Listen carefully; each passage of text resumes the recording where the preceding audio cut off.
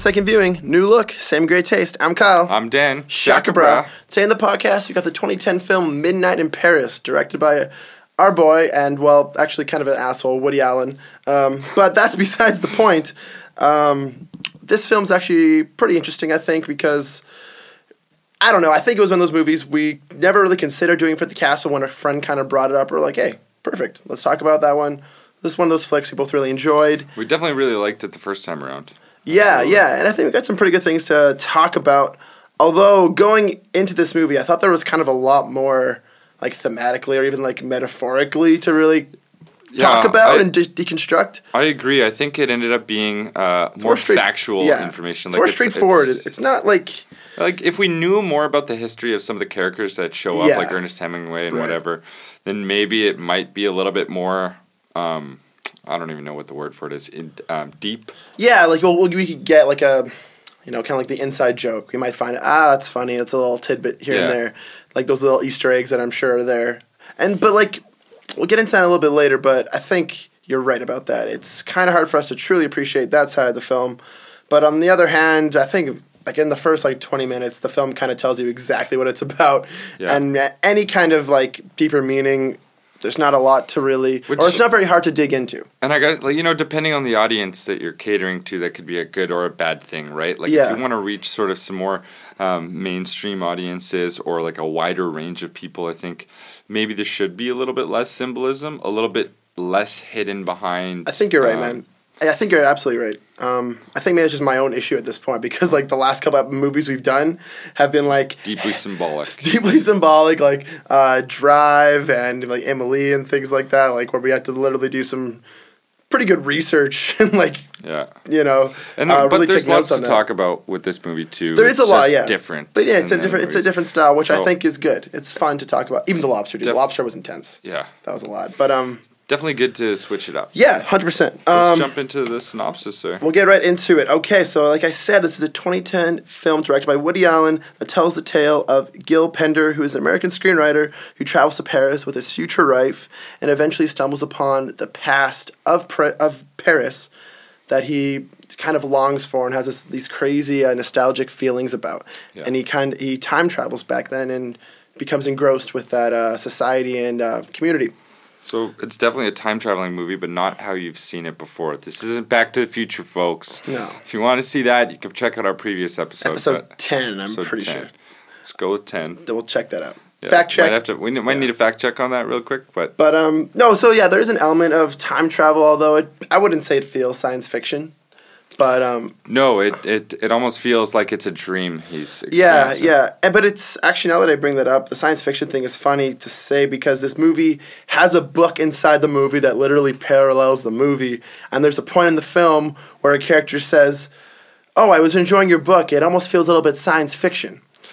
Because the film, I guess, technically does have science fiction elements. I wouldn't call it sci-fi, but, in terms of time travel, that is science fiction. It needed to be described in a way the audience could, like, grab that thought and like apply it to the movie kind of thing. And like you were saying about it being more accessible to a wider audience, it actually is, like factually it is, because it's the highest grossing Woody Allen film of all time.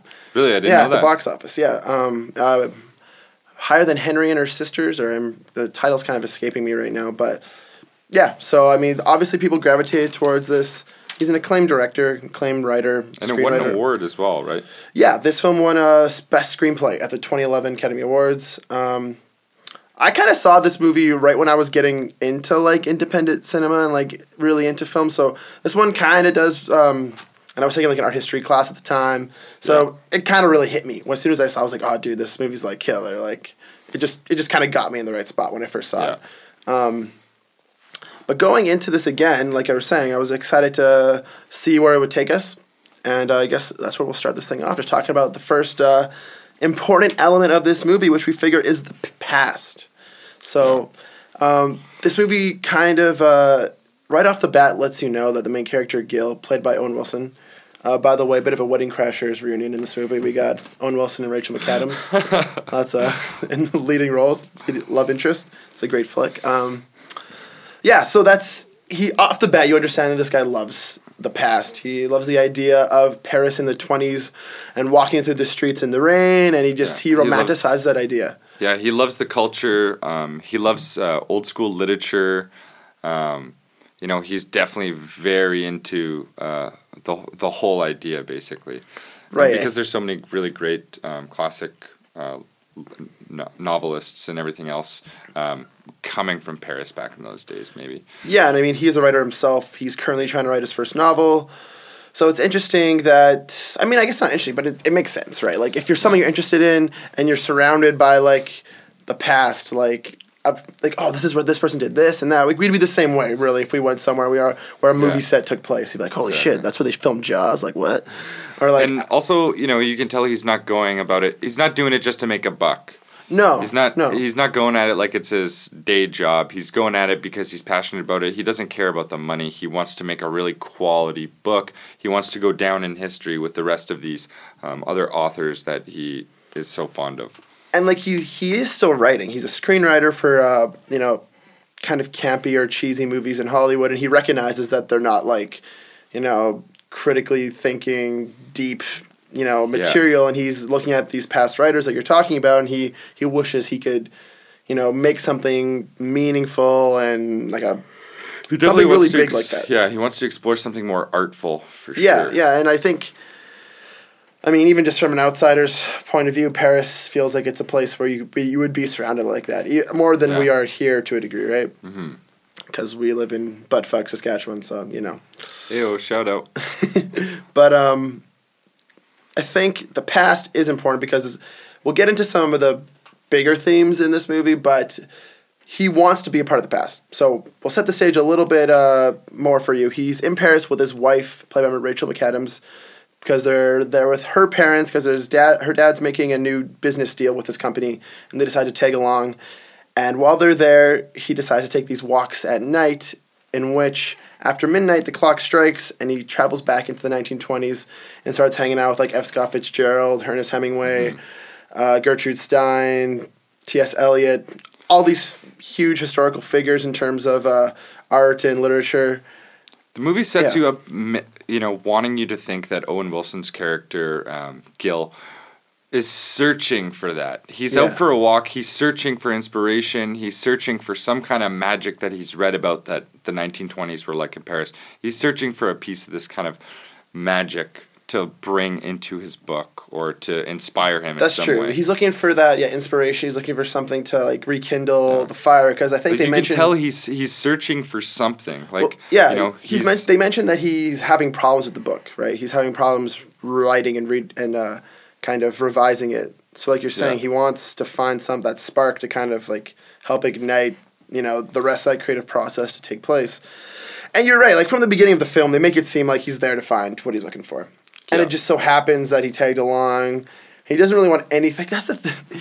It's almost like a dream when he goes to the past. He sort of falls into the past. Yeah. It's it sort of finds him in a certain way where he, like, the first night, clock strikes midnight, and next thing you know, he's lost and he's in old 1920s Paris. He's super confused, but he's in love with it. Yeah. He's, like, basically living out a dream. And if I can remember, he was super upset to leave. Yeah, he didn't want, like, he knew that he had commitments to, like... Which, it also paints a picture of his relationship with his wife, too. Well, that's the thing. This whole movie is, like... It says it all right in the beginning. Yeah, I think she literally says, you're in love with a fantasy. And that's exactly what it is. He's in love with this fantasized version of Paris in the 1920s and how he thinks it's going to be. And when he travels back, it's exactly that. Is whatever he dreamed it to be is how he's living it out. But the thing with him and his wife is like they kind of make every other character in this movie to seem unlikable. And the thing that is kind of weird for me is by the end of this film, on the second watch, or second viewing, if you will, I found him very unlikable, to be honest with you. So I didn't really leave... I ended up really enjoying the parts in the past with those characters. And, everyone that was coming and going through Gertrude Stein's house and Ernest Hemingway making a conversation about the war and things like that. I found that really enjoyable, but... some of those scenes are really kind of cool and magical, but by the time he gets back to the present world... He's just an asshole to his wife, kind of, honestly. Yeah. He's always, like, sneaking around her and, like, not being honest. And well, I think, it paints a picture of the fact that he doesn't really care about her. He doesn't want to be with her. He's with her because he's been pushed in that direction, or that's the way things went. He was kind of going with the flow with it while trying. That's how I see it. Yeah, I think you're right. While he's trying to explore his creative talents and his writing, he brings it up too. He said he figures that out by the end of the movie. He figures that out that him and his wife aren't working out. But sticking with the past, I think it is a good idea to bring up some of these characters that he introduces himself to through this time traveling technique. And he runs into the Fitzgeralds. Shout out to our boy Drew Fitz, by the way. Drew Fitz, DJ Fitz production. And obviously the writer of Great Gatsby, things like that. And right off the bat, you kind of I don't know a lot of what even F. Scott Fitzgerald looked like or what his past. We know very little about the American literature, especially literature. When they bring in Picasso and Pablo Picasso, I think it's a little. I know a little bit more about that, but in terms of literature, I'm pretty much lost. Yeah. I'm familiar with the names, familiar with kind of what they've done. But it's funny because don't know a lot about it. It's funny that you say that because even the name is kind of oh, okay. You kind of have that reaction oh, okay, I understand. It's kind of fun. But to me, it's when someone says Scott F. Fitzgerald, I picture the book. I don't picture a person. I can't even imagine of what this person would look like. But I guess one thing the movie does really well is it paints a picture of what that person could be like. It's funny that you say that, because now I'm always going to probably think that Tom Hiddleston is F. Scott Fitzgerald. Yeah, he's probably going to come to mind next, which is cool. I mean, I'd say that's definitely something this film does right.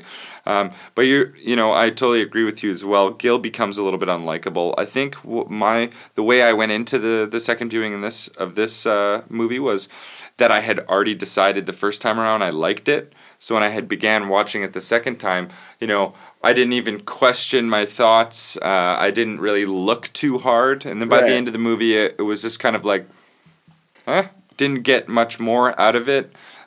Still liked it, but it wasn't the same experience as watching The Lobster the second time or watching Drive the second time. I had a similar but different experience. The first half, I was trying to find the symbolism, and I was trying really hard. And then eventually, I was you know what?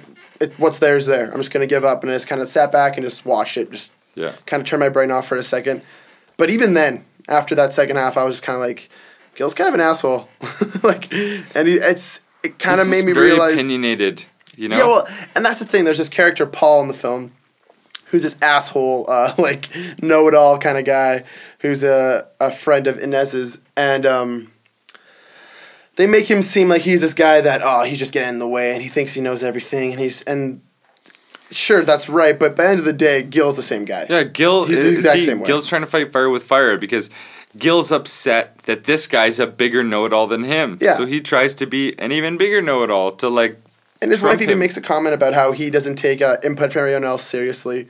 She's like, oh, you should let Paul read your book. Maybe he could give you some feedback, and you can take that as constructive criticism. That guy? He's that guy's a pseudo-intellectual. And she's like, well, he's a professor, and he's doing a speech. He's doing a talk here in Paris. He's must be somewhat qualified. Yeah. And he's whatever. I just kind of, I don't know. I think it's one thing to say to have kind of a petty grudge over someone. Fair enough. We probably all have that to a degree. But when you're trying to make one guy seem like an asshole or as a negative connotation, but really those characteristics are still on that character, it's hard for that to translate well. It's kind of a clusterfuck, basically, because everyone around Gil aids to each other's shittiness. It's Paul is even shittier when he's around Gil's wife, and they each aid to each character becoming shittier. Right. It becomes this clusterfuck of kind of everyone sucks except Gil, and then by the end of the movie, you're not even sure if you like Gil anymore. I know. So you're kind of what's going on? But luckily for this film, though, those are some of our negative opinions, but luckily for this movie, what does save it is the scenes in the past, because they're really fun. Yeah, absolutely. It is a good movie. I still stand by that I like it. I think I like it too, but unfortunately, I have to say it was one of my. I think I even told you that's kind of one of my favorite movies. I'm pretty sure it's up there for me for sure. Yeah. But I don't think it is anymore. Yeah. See, it's cool what happens on the second time around. You figure out, when I watched Drive again, wow, I just had this feeling holy shit, this movie's so good. It's definitely one of my favorites. I would maybe replace Midnight Paris with Drive in my top 10. Yeah. Because Drive, Totally, dude. Drive fucking blew me Drive away. moved up on my list, and I'd already seen it. How cool is that? And now Midnight in Paris has taken a step back. Still a good movie, but I guess it's kind of the Friends of movies. It's a great background show. It is, like, that's the thing. It is exactly that. There's not... I don't know. It's not a lot to get invested in. You're not getting too invested in any characters. What really intrigues me is that there is some cool things to talk about. And there's some really cool thought about the past, the present, and nostalgia. But at the same time, they don't make the viewer search for it too hard. But it's not to the point where they force feed it to you. It's they're right on the equilibrium with it, which I can really appreciate. I think that's why the movie is good. I don't think it's bad. I don't think it was as fantastic as I once thought. Yeah. That being said, talking a little bit more about the past here, just because I wanted to get into some of these characters. Thoughts on Hemingway? I thought Hemingway was dope. Yeah, he was. He was awesome. I don't know. He's almost kitschy in a way. Yeah. He has this like I'm a tough man, but then at the same time he's like kind of making these like suave love remarks to Adriana and all these things. And exactly. He's definitely a really well-rounded character. I quite liked him. And again, I almost know nothing about Hemingway besides some of his work, but. Exactly. I don't know how he is, but I appreciate gotta like that him just based on the character, yeah. Yeah, and that was pretty fun. Just seeing the interaction of how like the parties took place in the 1920s, and the setting too, because this movie was filmed in Paris, and the first like 3 minutes are literally just like these postcard like shots of important places in Paris, and I think. Woody Allen just kind of telling you, like, this place is beautiful. This is where dreams come true. This is a magical place. Yeah, I want you to get invested right off the bat into this. The movie paints a picture of what the history is, which is cool. I think that's why I still like it, is it's full of history and facts and location, and it's trying to capture a certain feeling. And I think it does to an extent. The scenes in the past do to a certain extent. But... how do I explain this? But, like, I see what you're saying. Like, for instance, when you watch, like, a really good documentary that you know nothing about, and you come out of it feeling like you learned something. It's kind of like that. It's like you sit down and you watch this. in a certain way. You watch this, and you're like, sure, maybe this isn't, it's obviously not, like, it's fiction, it's not factual, but you come out, you're kind of like, oh, maybe that is how F. Scott Fitzgerald was. Hemingway kind of seemed like a badass. It just pays it pays a tribute to a certain point in history, which I can appreciate. Totally, and I mean, it's one of those things that I would venture to say both of us don't pay a lot of attention to. Yeah, it's definitely not a theme we've been exploring a lot lately in films. So I think it's cool that it's that's a new idea. I like that it's interpreting what Woody Allen thinks about the past, because who knows how accurate everything is. Right. But I'm sure there's a lot of fact in it. But I think it's cool to see someone else's perception of what they think it would be like. Totally, and for the most part, I think it's conveyed in a really entertaining way. It's like you want to hang out with these people. You want to go have a drink with them. You want to be there at these parties, and you want to kind of meet these characters. Even if you're not a history buff, like this movie makes you think, how cool would it be to be in Owen Wilson's shoes? Which is not said a lot, by the way. That's true. People don't say how cool would it be to be Owen Wilson. Not a lot of people say that, dude. Wow. Well, also, look up the 5 or 6 minute supercut of Owen Wilson saying "wow" over and over again. It's a great video. Wow. I gotta point out that this pop filter is so fucking big. That's a big pop filter. Honestly, I was rocking that one for the past 2 weeks, and I kind of forced it upon you this week. You did. You took my good chair, my lean chair. Oh, you're a good chair. You took the Promethazine lean chair, dude. I'm a little upset. Finders keepers, dude. Finders keepers. You took the DJ headphones. Well, okay. Well, with that said, I think we're going to take a little break here, and we'll come back and talk a little bit more about Midnight in Paris, get into some more thematic elements, and get you guys after the breaker. And the thief who stole my headphones. And we're back. All right, so before the break, we were just talking about the past as a main characteristic and thematic point in Midnight in Paris. Right now, we're going to bring it to the present, though. Let's take a step back into the present. Okay, sure. We'll go back to the future, I guess. If you got what it was in the same vein. I didn't want to steal Part 2. All right, let's move on. All right. Let's go back to the future. Sorry. So, I don't know, when you think about the future part of this movie, or the present part of this movie, what comes to mind? Because for me, I picture the museum scene and the wife, just daunting on Gil. Honestly, man, me too. Like, most of the present scenes deal with the family, or like his wife, his soon-to-be wife, and her parents, and her 2 friends. I guess a lot of that is because basically during the day he's in the present, and during most of the evenings he's once midnight strikes, he's doing his thing in the 20s there, but and during the day who is he with? His family. Yeah, and this I don't know his look at the conversations and interactions he has with his wife always seem so hostile to me, and they just paint the picture that like this wife is just like the worst, because every scene she's in, she's nagging him, she doesn't respect him, doesn't care what he says or thinks, tells him to be quiet and listen to the other guy, and like that can't be how she is the whole time. They just make her seem so shitty. There's got to be some kind of like they make her seem like she has no redeeming qualities, basically. Yeah, like they almost make it seem like how the fuck did Gil even date this girl? Exactly. She's it's like, worst. Gil's such a great good old Gil, what a great guy. How's he dating such a bitch? Like that's what the whole movie like makes you think. And that being said, we did come up with the conclusion that Gil actually ends up being a bit of an asshole. Yeah, so and maybe that's. I guess maybe they're a good match. That might even be a redeeming factor in the way the story's told. But overall, the present scenes, they're kind of hard to watch. But I think maybe Woody Allen made it that way so that when you're in the past scenes, they feel really like worth your while, right? And you really enjoy them, and they're kind of like a relief almost.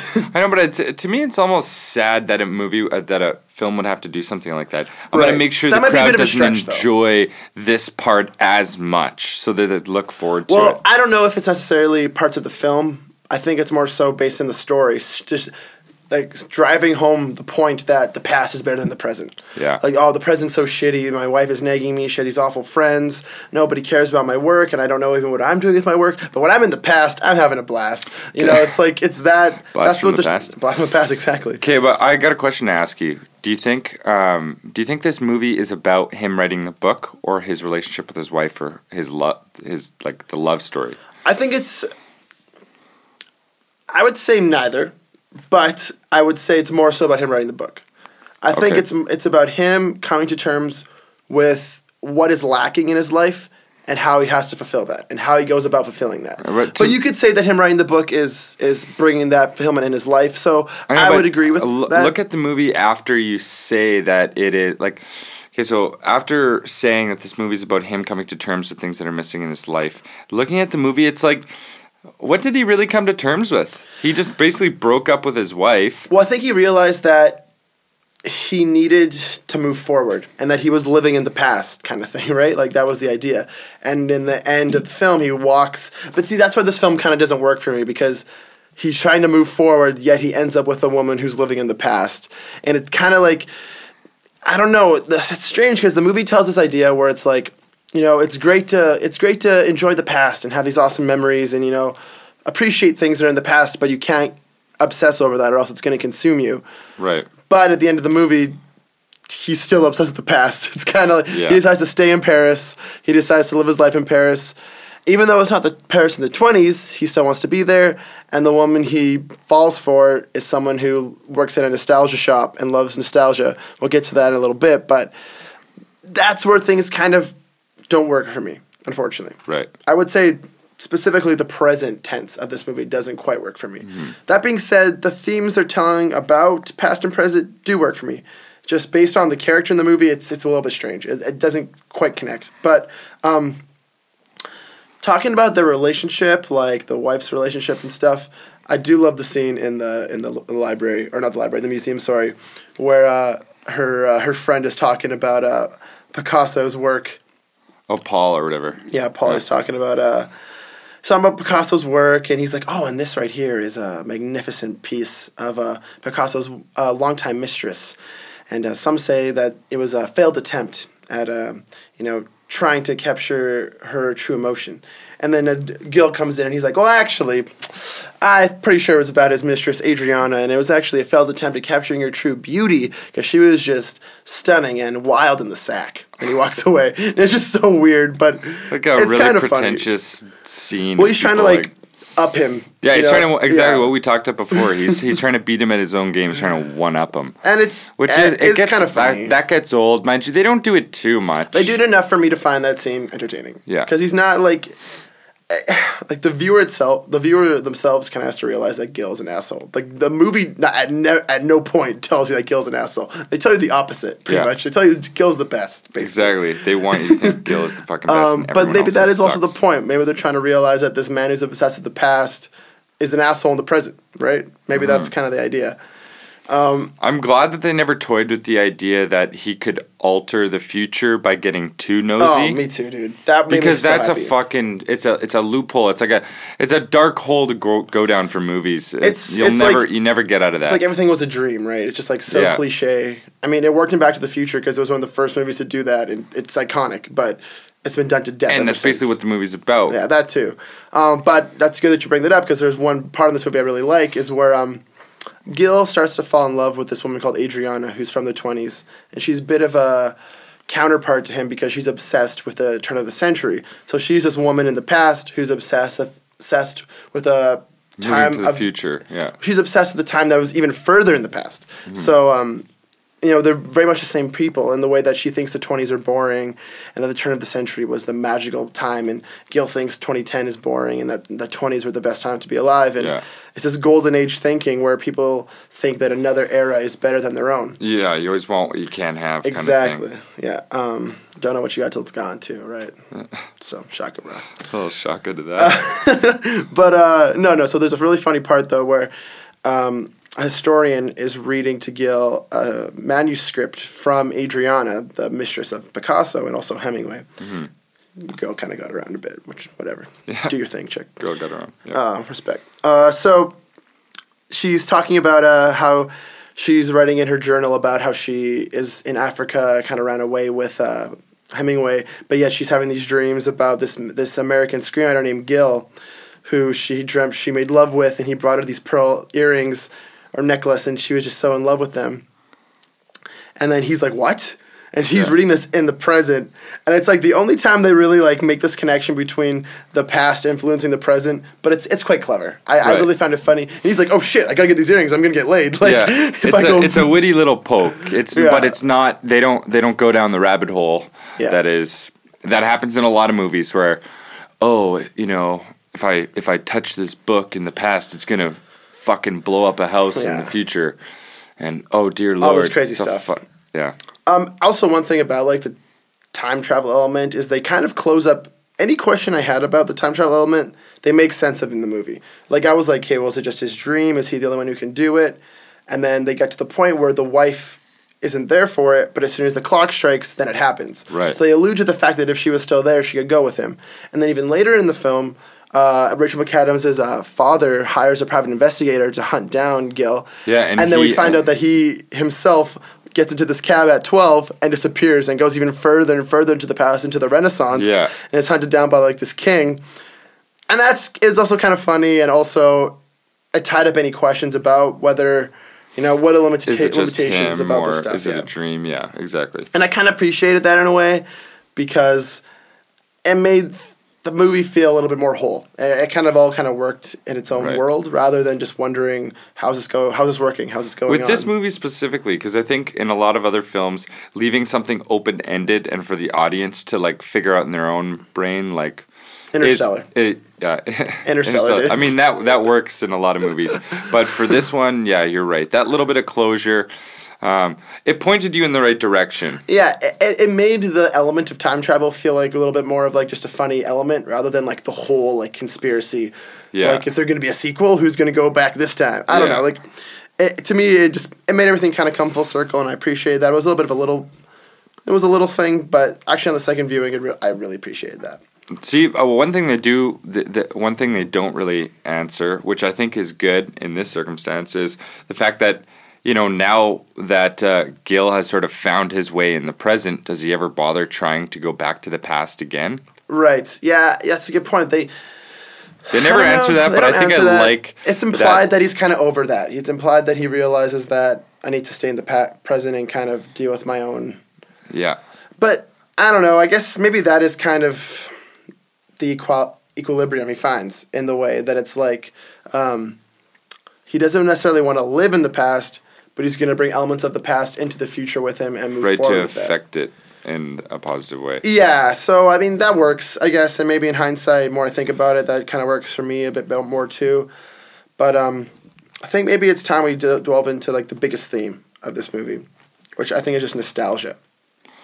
Yeah, 100%. I mean, we've kind of touched upon it with past and present, but the whole movie plays with the idea of nostalgia and modernism and like what's current now and what was cherished years and years ago. Yeah. And it's this idea of people being so obsessed with, media and infrastructure and community and society of a earlier time, and kind of romanticizing those ideas and seeing them as better than what you're experiencing now. Right.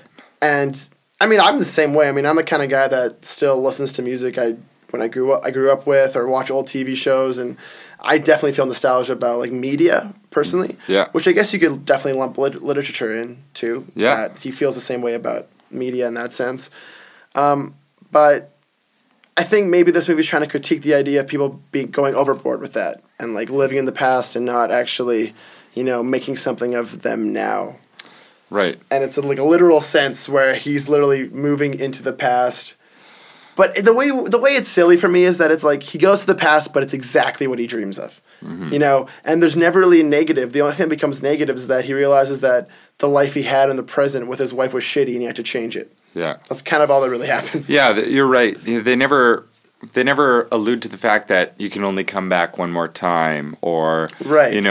Or the store's closing, or if you stay here any longer, like you'll never be able to go home. They never do one of those. Yeah. It always seems like a door he can open and do anytime. He can just go there whenever. And he is writing this novel about a man who works in a nostalgia shop, coincidentally. Yeah. And it's exactly him, essentially. He's writing a book about himself and how he is this kind of this keeper of all these mementos and memories of a past time. And he loves the idea of these old writers and the way they lived and the way they wrote and how they became creative and stuff like that. And becomes a little bit meta in a sense where Gertrude Stein, again, mentions, oh, your book was great, but Hemingway mentioned that part about the main character's wife. How could he not realize that she was having an affair with him? Yeah. And he's like, what? So he goes to the present and essentially admits that characters in that book are based on his life. Yeah. That's kind of even more of a meta-narrative talking about, I really do think Woody Allen puts himself in this role. And I was talking to someone... He puts himself in this role of a person putting himself in a role. And it's kind of this double parallel. And I was thinking to myself, I thought that was like kind of really clever. And I was like, yeah, like Owen Wilson is exactly Woody Allen in this movie. And I brought it to my boss, actually, and he's like, you're right, but you're also wrong because Woody Allen puts himself in every movie. Go back and watch any Woody Allen movie, and every character is Woody Allen. And it's really weird. And now that I think about it, he's completely right. But nonetheless, it is interesting because he's a screenwriter. Woody Allen is obviously a screenwriter. Yeah. He's talking about how writing scripts are easy, but writing a novel, that's hard work. Yeah. That's what they did in the 20s, and the 20s were a good time. Yeah. It's just like, it's kind of like that, looking back at like, sometimes people romanticize the 50s. Oh, that's when real men lived, and that's how, you woke up and you had a bunch of 2x4s on your shoulder, and you walked down to the lake, and you made a boat, and you swam in that boat, and you caught your fish, and you fried it on the beach, and then I don't know, like, it's that, in a different sense, but it's kind of saying like this time was better than now, right? And not coming to terms of the idea that you can still make the present how you want. You can still live out your life the way you want to. It's really easy to put the past on sort of a pedestal and say, "Oh, it was so great," because you're remembering it based on what's been captured and literature back then and all that kind of stuff. So it's easy to put it on a pedestal and say it's really great, but if you're living there if you lived in the 20s, you probably wouldn't appreciate it nearly as much. Exactly. And that's the same thing for, Adriana is the same way in this film because she realizes that, I don't like the 20s, but the turn of the century, that's where I was at. Let's go back there. And it's funny, too, because I think that's kind of where the movie does shine. That's kind of where, the climax of the film happens is he realizes that Adriana, he's like, how could you not love the 20s? This is the best. Like, you love a different time. I love this time. It's just a never-ending cycle. I need to go back to the present and kind of try to find that here. Exactly. And kind of a side love story, kind of this kind of push to the side that becomes kind of forefront at the end of the film is that he meets this woman named Gabrielle who's working at a nostalgia store coincidentally, and she's packaging, or she's moving around some old crates of records, and he finds a record that he likes, and he's mentioning it to her that he really likes this artist. He's like, oh, I like him too. And then literally don't see her for another, like, 45 minutes. And then at the end of the movie, he bumps into her after he tells his wife that they should end things. She's like, oh, I thought of you the other day. We got a record from that same artist. And he's like, oh, I like people who think about me. And then it starts raining, and she's like, oh, let's walk in the rain. I like the rain. To me, that sounds like an Owen Wilson line. Oh, it is Owen Wilson. It's an Owen Wilson line. That guy. Do you think Owen Wilson ad-libbed that scene? Do you think that wasn't Woody Allen, that was Owen Wilson? Well, I'll put it to you this way. I think he ad-libbed all of You, Me, and Dupree. Wow. So. Also, Gilbert Taylor. Oh, dude, great flick. Wow. Catch us next week for Drewbit Taylor. Don't joke. We might actually do that one day. Actually, I haven't seen that forever. I don't know if I'd want to rewatch it. No, I don't think I would. Gilbert Taylor's not good. Anyways. But the thing is like, talking about nostalgia, it's a little hard to kind of, like, say anything more, only because, like we were talking about earlier, the first 20 minutes of this movie literally just talk about how this man is obsessed with the past and how it's a fantasy. And then he lives out his fantasy of going to the past. Yeah, and, like, that was actually kind of cool. Like, right, like, that's the best part of the film, I would say. It's him going to the past and seeing how great it was. And I kind of, in hindsight, I kind of like how there wasn't a scene where he, like, saw the past as this evil thing, as, like... He's like, oh, it's actually evil, and, like, I'm going to get hurt here, I'm going to get stuck in the past. It remained as magical as he thought it was. Yeah, and he kind of came into his own, realizing that, sure, it's magical, but there's more to it than that. Right. And I think that is kind of where the movie doesn't necessarily try to take such a dark turn. Because I never thought about that. There could have been a scene where it's like, oh, I'm trapped in the past now. How am I going to get back? They could have made it dark, but you're right. I'm glad they didn't go that direction. I'm glad they stuck with the positivity and him going back to the present to, like, right his wrongs and fix his life and find the magic in his own life. And, it was happy. It's an upbeat, nice film. It is. It is upbeat. It is. I just think I had real problems with the character of Gil. Near the end of the movie. He's a bit of a snob. He's just, you can tell he's just kind of has lived a lavish lifestyle of sorts. Yeah, yeah. So, he's gotten money. He's not really afraid of much. And at this point, he's taken for granted what he has and searching for, bigger meaning in some respect. Man, which is totally cool, agree. But I totally agree. Comes across in a certain way that could be a little douchey. But I think even him, like, having these nostalgic, like, memories or whatever, the way they paint the picture of the 20s in this movie is so fun. It is. I know we keep saying that, but it's so true. Like, that's why this movie's good. Yeah, exactly.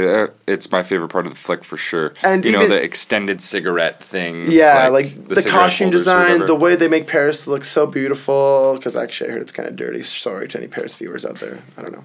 Sorry, folks. But I'm just saying, nonetheless, like, they really make it seem like a really romantic, artful, thoughtful city environment to be around in, nonetheless. And it's kind of funny how they're always kind of cooped up in this hotel room. And he's always like, he always wants to get out and get a breath of air. Because he just wants to experience the city rather than her kind of just wanting to be inside and kind of go out for dinner and just kind of get it over with. Yeah. She wants to live in Malibu with Charlie Harper. At the Malibu Beach House. Yeah. Shaka Bra, stay tuned, guys. There's always going to be an episode of 2.5 Men later, so. It's coming up. It's coming.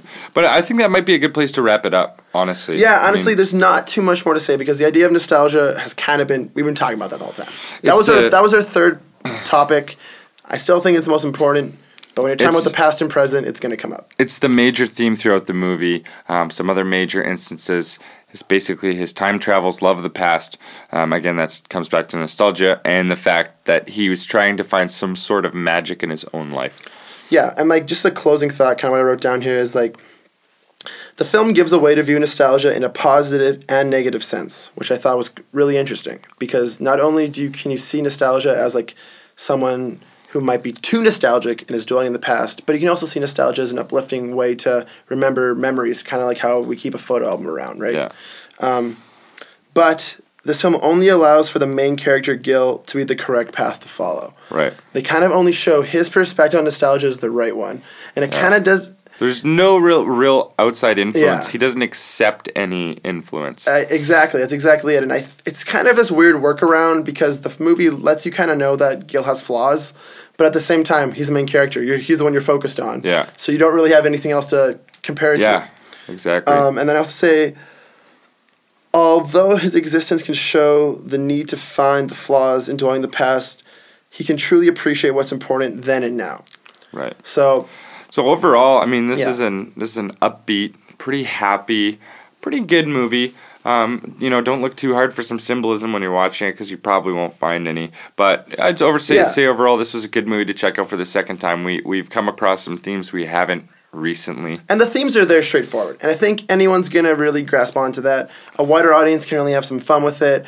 People who don't know much about the historical figures in this are going to have some fun with it. And I think that's where the movie shines. And I highly recommend this film, but I do want to just point out that on the second viewing, it has kind of lowered down on my notch. Film. You watch this movie with your mom. Yeah, you watch it with your mom. You watch with your mom, or it's a great movie. We were talking about like how Drive is a good movie for trying to get into like film. Yeah. I would say that like Men in Paris is the kind of movie you watch before Drive. Right. It's kind of like just before Drive. Yeah. You watch it like, oh, cool. Like I can see the arts being interesting. Something. Yeah. Yeah, I can see the arts being interesting. But and it doesn't then you kind of see the idea of a more critical thinking aspect in film. This movie doesn't do that, but I do think it's a must watch. I'm going to leave it at that for me. All right. Yeah. Anyways, guys, kind of rambled on there for a second, but just make sure you guys check out all of our social medias. Facebook, Instagram, subscribe on YouTube, subscribe on iTunes, all the SoundCloud, RSS feeds, I guess. Anything podcast stuff. We've got it. So check it out. And if you are interested in hearing some more content and us doing some more things, like making new notebooks and T-shirts and all that kind of stuff, check us out on Patreon. Donate whatever you can. No pressure, of course. And by this point, actually, we have already launched our first Patreon project, which is the 2.5 Men. Watching all 12 seasons in 1 month. So please check that out. The first episode's out. Next episode will be coming out shortly. Stay tuned for that. So if you're, if you're buddies of ours and you are going to call us to go for a drink, sorry, we can't. We're watching 2.5 Men for the next 4 hours. In fact, we're about to go do that right now. So anyways, we'll guys leave you with that. I'm Kyle. I'm Dan. For the second viewing. Shaka bra.